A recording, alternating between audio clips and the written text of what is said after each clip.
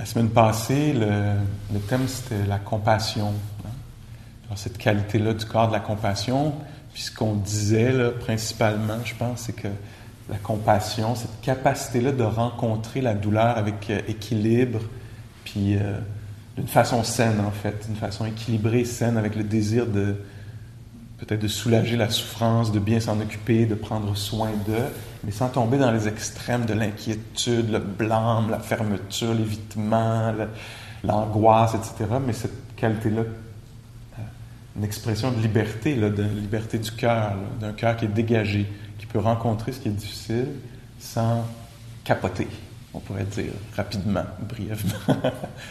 Alors, donc, la semaine passée, on parlait de ça, de cette capacité-là de rencontrer ce qui est difficile pour soi-même, pour les autres, dans le monde, de façon globale ou relationnelle ou communautaire, sociétale ou psychologique, etc., physique.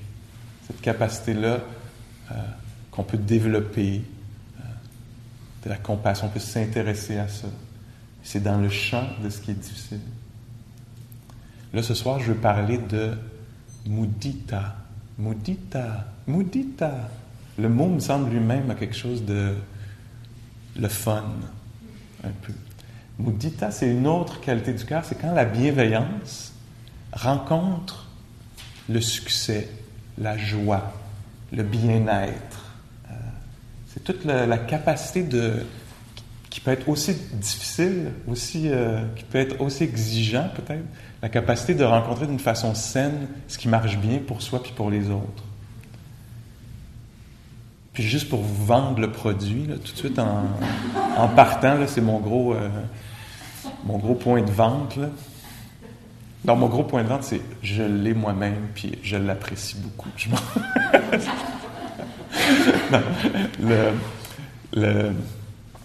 on dit que quand on est capable, puis le mudita, ça fait... Il y a plusieurs traductions pour cet aspect-là, cette forme de joie-là. Souvent, la traduction de mudita, ça va être une joie appréciative ou une joie sympathique. Donc, ça fait beaucoup référence à la joie du bonheur des autres. Mais on serait légal aussi de traduire ça peut-être par joie spirituelle.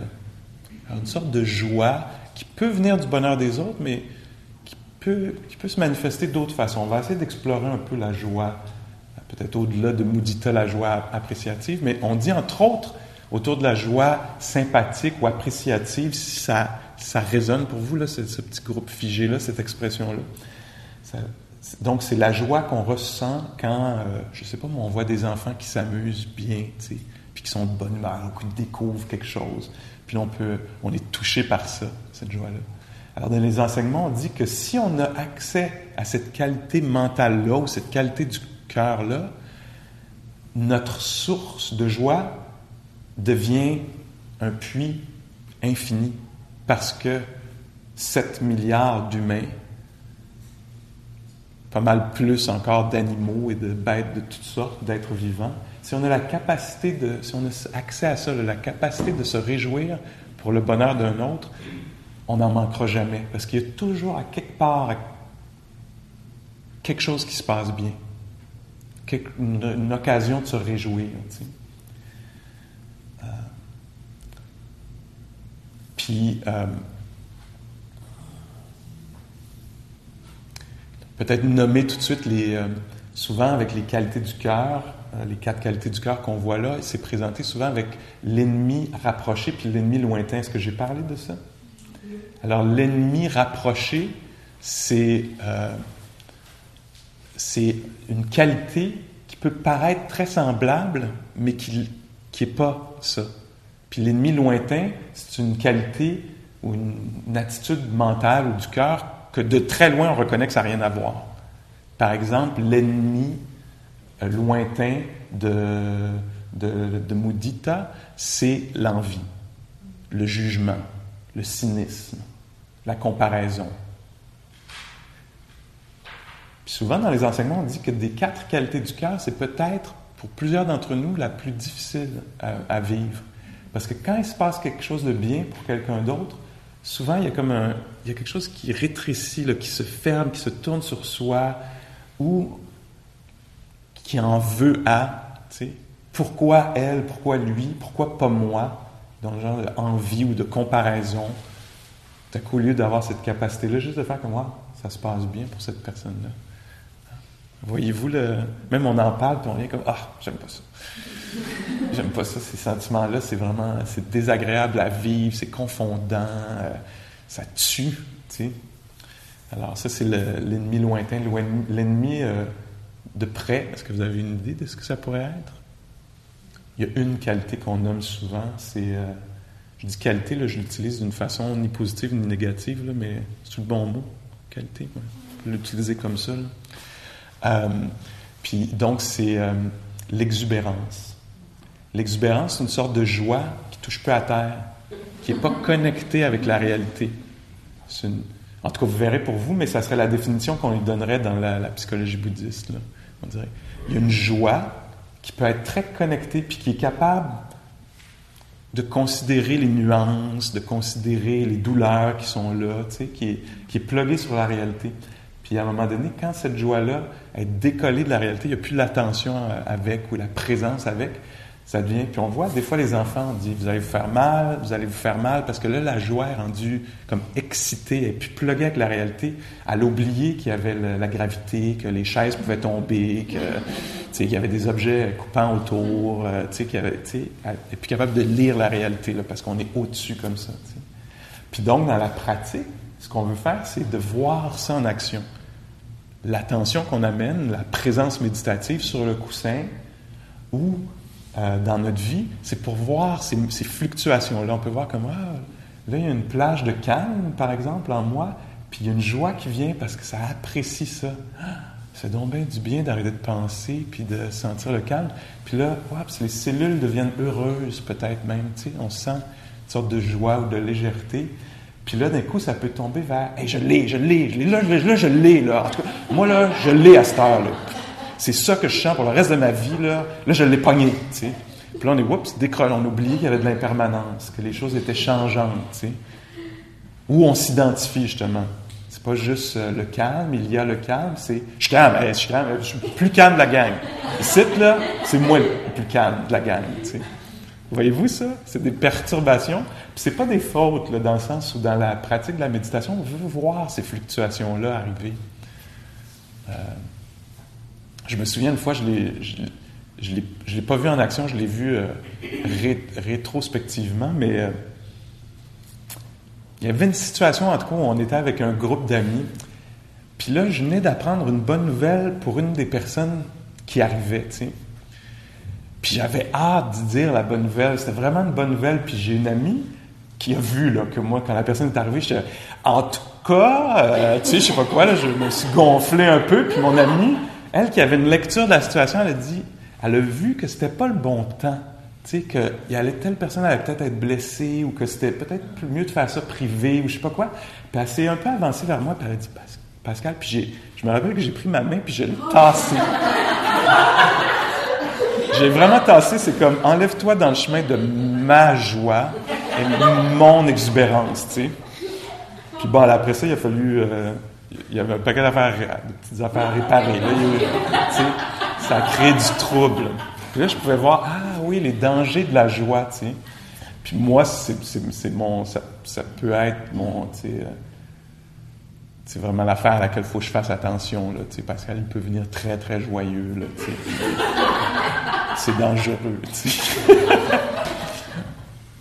Mais c'est pas une occasion de se varger dessus, de saillir, c'est juste faire comme, oui, il y a une des tendances qui est celle-là, c'est bon de la reconnaître, tu sais. Peut-être que vous êtes assis là, puis genre, bon, moi, j'ai pas besoin de m'inquiéter de tout ça. Mais, donc, juste pour un peu définir un peu ce que c'est, là, cette joie-là, puis ce que c'est pas, tu sais. Puis ce qui est beau dans cette pratique-là, c'est qu'on est invité à être éveillé, à être intéressé, à être curieux par les fluctuations, encore une fois, de ça, tu sais. Donc, on ne cherche pas un esprit jugeant. « Ah ben là, c'est là, ça, tu vois, là, t'es tombé, tu sais, t'as failli, c'est un échec. » Non, c'est comme « oui, ok, je viens juste de le sentir, là, ça s'est accroché à quelque chose, puis c'est comme, là, je suis joyeux, puis il n'y en a pas un qui m'écœure, là. Il n'y en a pas un qui vient de me péter ma bulle, tu sais. » Je suis joyeux, puis je suis juste joyeux. T'sais. Alors, c'est une des choses qui peut arriver. Un autre, on pourrait nommer un ennemi lointain parce qu'on reconnaît ça de près, mais c'est bon de nommer ça pour amener ça dans sa pratique aussi, être au courant de ça, de voir. Il y a une sorte de joie qu'on appelle la cruauté. Alors, c'est la joie d'imposer de la souffrance à quelqu'un ou de penser que quelqu'un va souffrir. J'espère que tu vas payer pour ça. Tu sais? Puis il y a un plaisir là-dedans, il y a une certaine jouissance. Hein? Puis on aime ça penser qu'on est du bon monde, tu sais, puis moi je ressens pas ça, tu sais. Mais c'est vraiment intéressant de s'ouvrir à ça, tu sais. Ah, est-ce que je veux vraiment que ma joie vienne de ça, ou d'un cynisme, ou du sarcasme? Parce qu'il y a vraiment il peut y avoir une expérience de plaisir là, dans ces états mentaux-là, tu sais. Moi, il y a plusieurs années, il y a des décennies de ça, je carburais beaucoup au cynisme.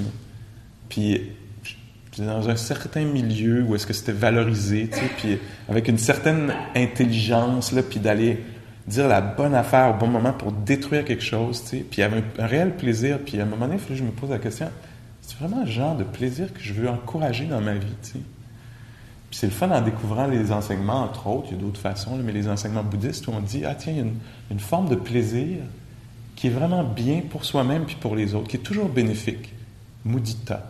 J'en ai une, il y en a plusieurs, là, plusieurs états mentaux ou qualités de l'esprit, mais ça, c'en est un. C'est toujours bienvenu, la capacité de se réjouir. Ça fait du bien à l'âme, on pourrait dire, puis ça fait du bien autour aussi quand c'est là. Fait que donc, peut-être de reconnaître ça quand c'est présent ou d'inviter ça. Je dirais encore quelques mots là-dessus, peut-être. On pourrait parler de deux versions de la joie appréciative. Une joie appréciative qui est reliée au succès des autres, aux choses qui se passent bien pour les autres. Alors, tu sais, quelqu'un n'allait pas bien dans sa relation amoureuse, dans sa santé, dans sa carrière, puis là, oups, il y a un nouvel job, ils sont contents. Là, on pourrait avoir un esprit, là, on pourrait même appeler ça un genre de faux esprit bouddhiste, on va dire, ça ne durera pas. Les choses sont impermanentes. C'est la première affaire qu'on apprend dans le bouddhisme. Que tout est en fluctuation, puis conditionnel, puis que les choses sont shaky. Tu sais, qu'on ne peut pas trouver une satisfaction complètement durable de quoi que ce soit parce que les affaires sont en changement. Hein? Tu vois, tu reconnais quelque chose? Ça serait une genre de pensée bouddhiste, mais comme, tu sais, détournée là, de son... Alors, la capacité de faire comme « Ah, c'est bien, cette personne-là avait des difficultés, puis là, ça s'est calmé, là, ils s'entendent mieux, ces deux-là. » Ou, tu sais, « Ah, il y a eu une rémission, ou quelque chose comme ça. » La capacité d'apprécier ça. Alors ça, c'est pour ce qui se passe bien pour les autres. Ça peut être dans le personnel, mais une place où moi, je le sens, des fois, là, je me rends compte de ça, c'est quand il y a des groupes d'affinités, des groupes culturels qui célèbrent leur culture, tu sais. Festival de musique africaine. Tu sais. Puis là, wow, il y a une célébration de la musique de l'Afrique de l'Ouest. Puis là, il y a des gens qui sont là, qui apprécient cette musique-là, puis des gens de cette communauté-là. Puis moi, quand je vois ces affaires-là, ça me touche tout le temps. Il y a un festival de cinéma, il y en a plusieurs, mais il y a un festival de cinéma gay, lesbienne à Montréal. Puis à chaque fois que moi, je fais partie de cette communauté-là, puis à chaque fois que je vois l'horaire arriver, puis que je vois l'horaire, puis je me dis... Tu sais, les gens de cette communauté-là, on va être représentés à l'écran de toutes sortes de façons. On va se questionner sur qui on est, sur nos souffrances, nos joies, tu sais. Puis à chaque fois que le festival arrive, puis je vois les bénévoles qui travaillent pour ça, puis que je m'en vais, je suis content, je suis assis dans la salle, puis je suis content pour les gens autour de moi. Je me dis, waouh, ça c'est sain, c'est tellement bon qu'on se rassemble ensemble pour célébrer qui on est, tu sais. Alors, il peut y avoir une Mudita qui naisse de ça, de quelque chose, tu sais. Ah, un peuple se lève pour dire non, nous, c'est la démocratie maintenant, tu sais. Puis réussissent ce mouvement-là vers la démocratie. On peut sentir ça, ça fait du bien, ça. Alors, quand on ressent ça, là, c'est bon, on peut être au courant de ça, de savoir que, ah tiens, est-ce que c'est bon, ça? Est-ce que je peux voir pour moi-même que est-ce que c'est aidant pour moi-même puis pour les autres, ou est-ce que ça peut nuire aux autres que je chante ça? Ah non, c'est bon, ça. C'est bon. D'ailleurs, le Bouddha, dans ses enseignements, il parle tout le temps de 4 efforts. L'effort d'abandonner les états mentaux qui sont difficiles, puis l'effort de les abandonner quand ils sont là, puis l'effort de ne pas les encourager, d'encourager leur naissance, les états mentaux difficiles, la jalousie, l'envie, la peur, la haine, l'avidité, on a en tout cas toute une liste, là. Mais il y a une liste beaucoup plus longue dans la psychologie bouddhiste, qu'on dit souvent une psychologie plus positive peut-être. Les deux autres efforts dont le Bouddha parle, c'est l'effort de faire naître les belles qualités d'esprit, puis l'effort de les maintenir ou de les développer. Alors, dans les semaines ici, c'est de ça dont on parle, entre autres. On parle de comment faire naître la bienveillance, comment la maintenir, la cultiver, la reconnaître, comment faire naître la compassion, la cultiver, comment faire naître la joie, puis la cultiver. Pour moi, les deux premiers efforts, il y a abandonner les états mentaux et l'autre, c'est éviter leur naissance ou leur apparition. Okay? Donc, c'est relié aux états mentaux difficiles. Puis les deux efforts justes, le Bouddha dit, c'est de reconnaître la présence d'un état mental qui est bon, de clarifier ça d'abord, tu sais, puis ensuite de cultiver ça, de faire naître ça ou de maintenir ça. Puis donc, ouais, c'est ça, Mudita. Je sais pas où je m'en allais, il y avait un petit... je m'en allais à quelque part, là, mais là, c'est ici que je suis, ça a l'air. Oui, donc, apprécier les succès, les joies des autres, leur bonheur dans les rencontres, quand ils obtiennent ce qu'ils veulent, etc. Puis une autre forme de mudita, qui est très très belle aussi, c'est la joie quand on reconnaît des qualités chez les autres. Alors de ralentir pour vraiment apprécier la bienveillance que quelqu'un nous offre en nous tenant à la porte ou... Je pense que j'ai déjà parlé, tu sais, l'autre jour, je suis allé à la caisse pour déposer des rouleaux de 5 cents, 10 cents, 25 cents. Puis en arrivant, je mets mes affaires là, puis le rouleau de 5 cents, il part, puis il fesse dans quelque chose sur le comptoir, puis il éclate.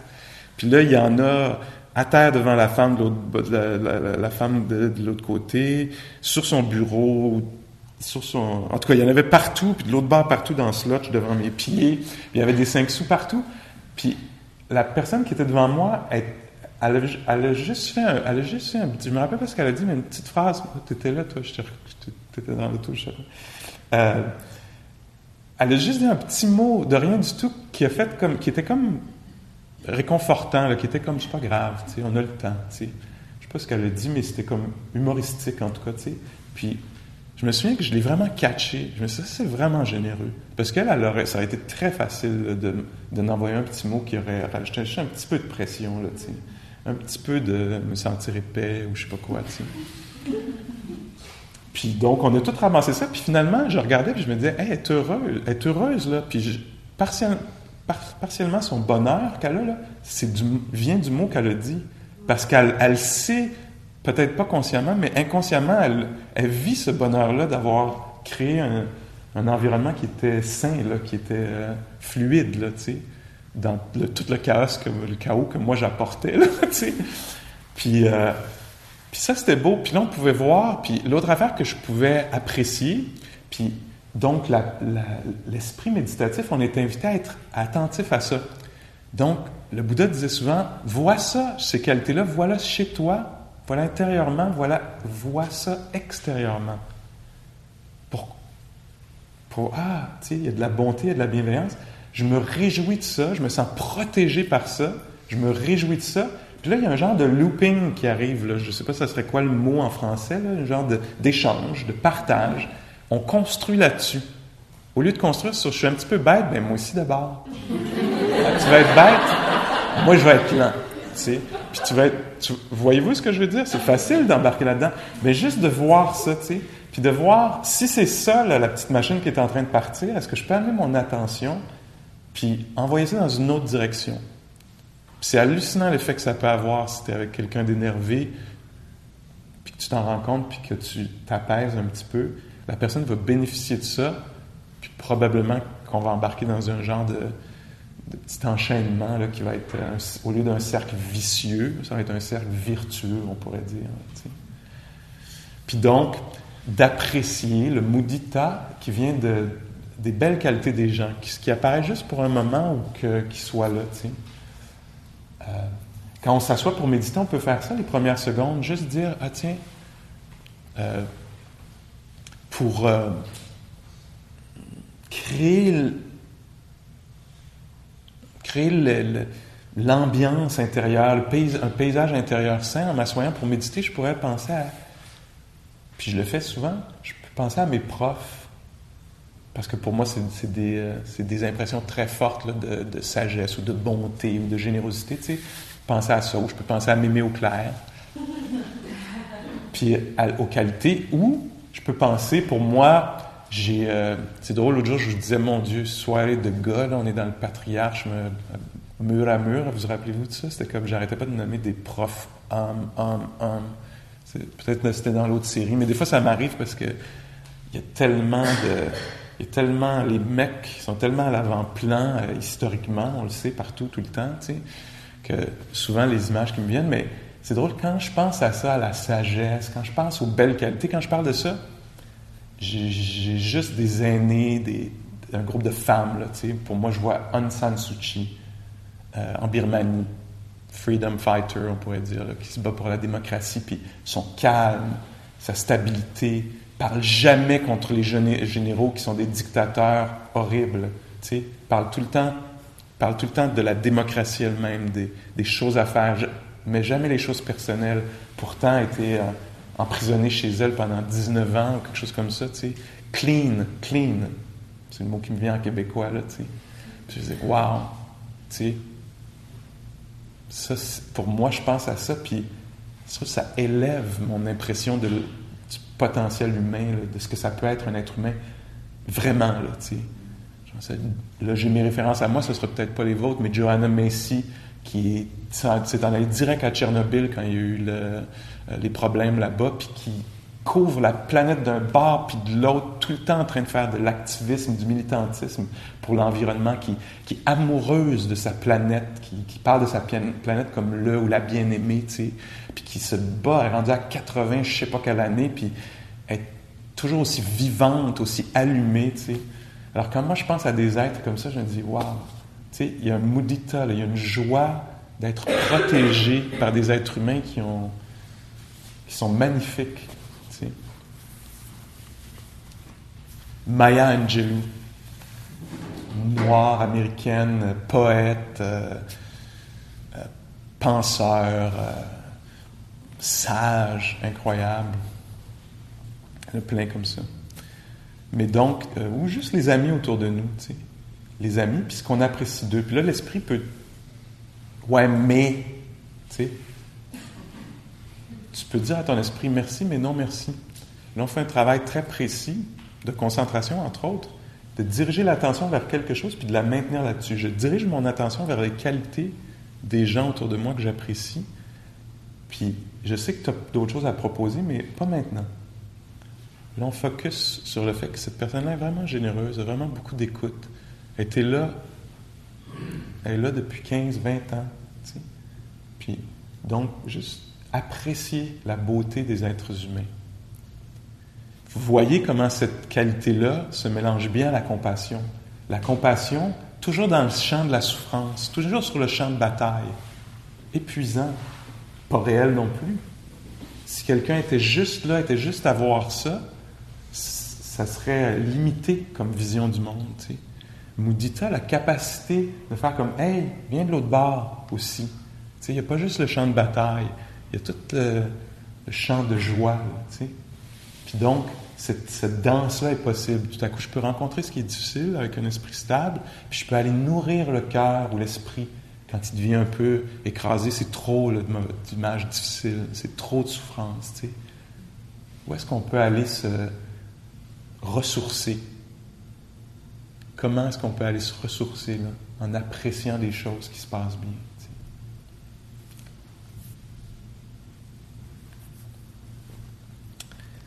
Pascal?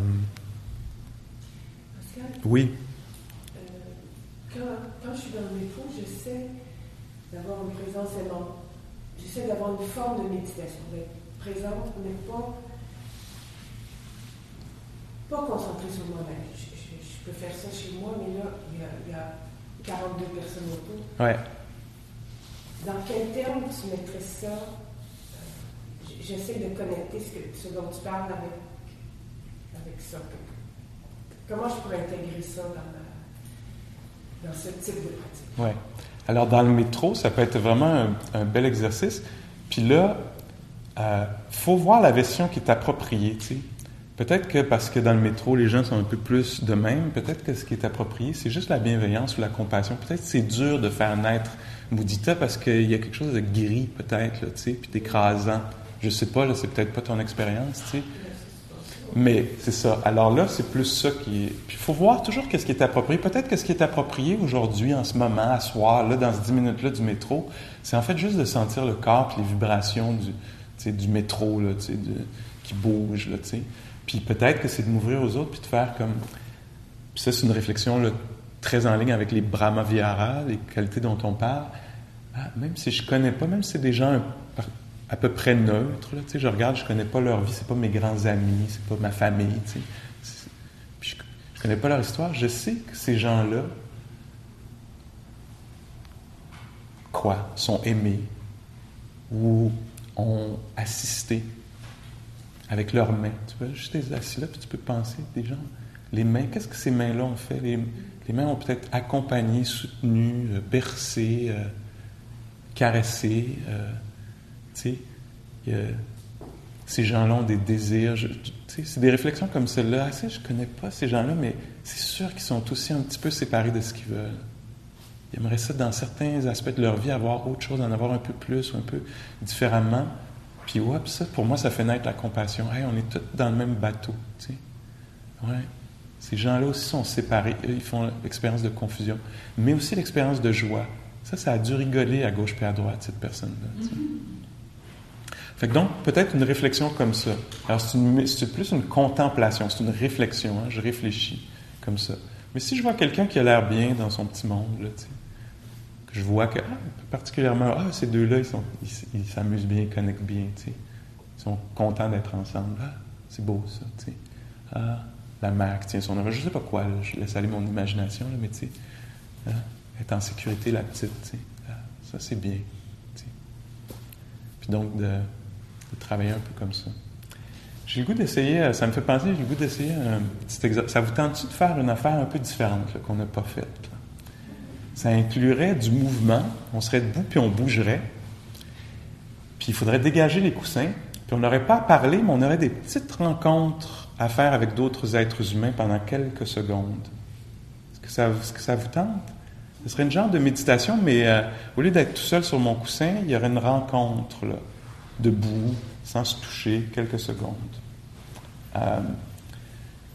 C'est comment je vais vous proposer ça? Parce que c'est comme... Tu sais, je vous dis ça vous tente dessus, j'essaie de lire, mais en fait, c'est moi. Je vais quand même prendre la décision en bout de ligne, là, si on le fait ou pas avec l'information que j'ai là. Je dirais que si ça vous tente pas, vous pourriez ne pas participer, puis juste rester autour, peut-être, puis regarder. Ou si vous voulez le faire une fois, puis après une fois, c'est assez, parce qu'on ferait peut-être 3 ou 4 petits échanges, là. Petite rencontre en marchant, on s'arrête devant quelqu'un, quelques secondes. Puis vous pourriez le faire une fois, puis après ça, vous retirez souvent. OK, une fois, c'était assez, là, je vois le genre, c'est pas mon genre. Mais j'ai l'impression, en tout cas, je vous encouragerais à l'essayer, parce que même s'il peut y avoir un malaise initial, il y a peut-être un petit quelque chose auquel vous allez toucher qui pourrait avoir de la valeur. Là. On l'essaye. Hein? Hey, la vie est tellement courte. Tu sais. Alors, je vais vous inviter. Ça va se faire en silence, puis on va se rasseoir après. Là.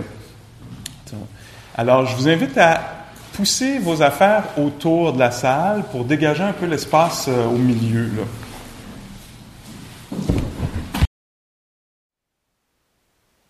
Thank you for listening.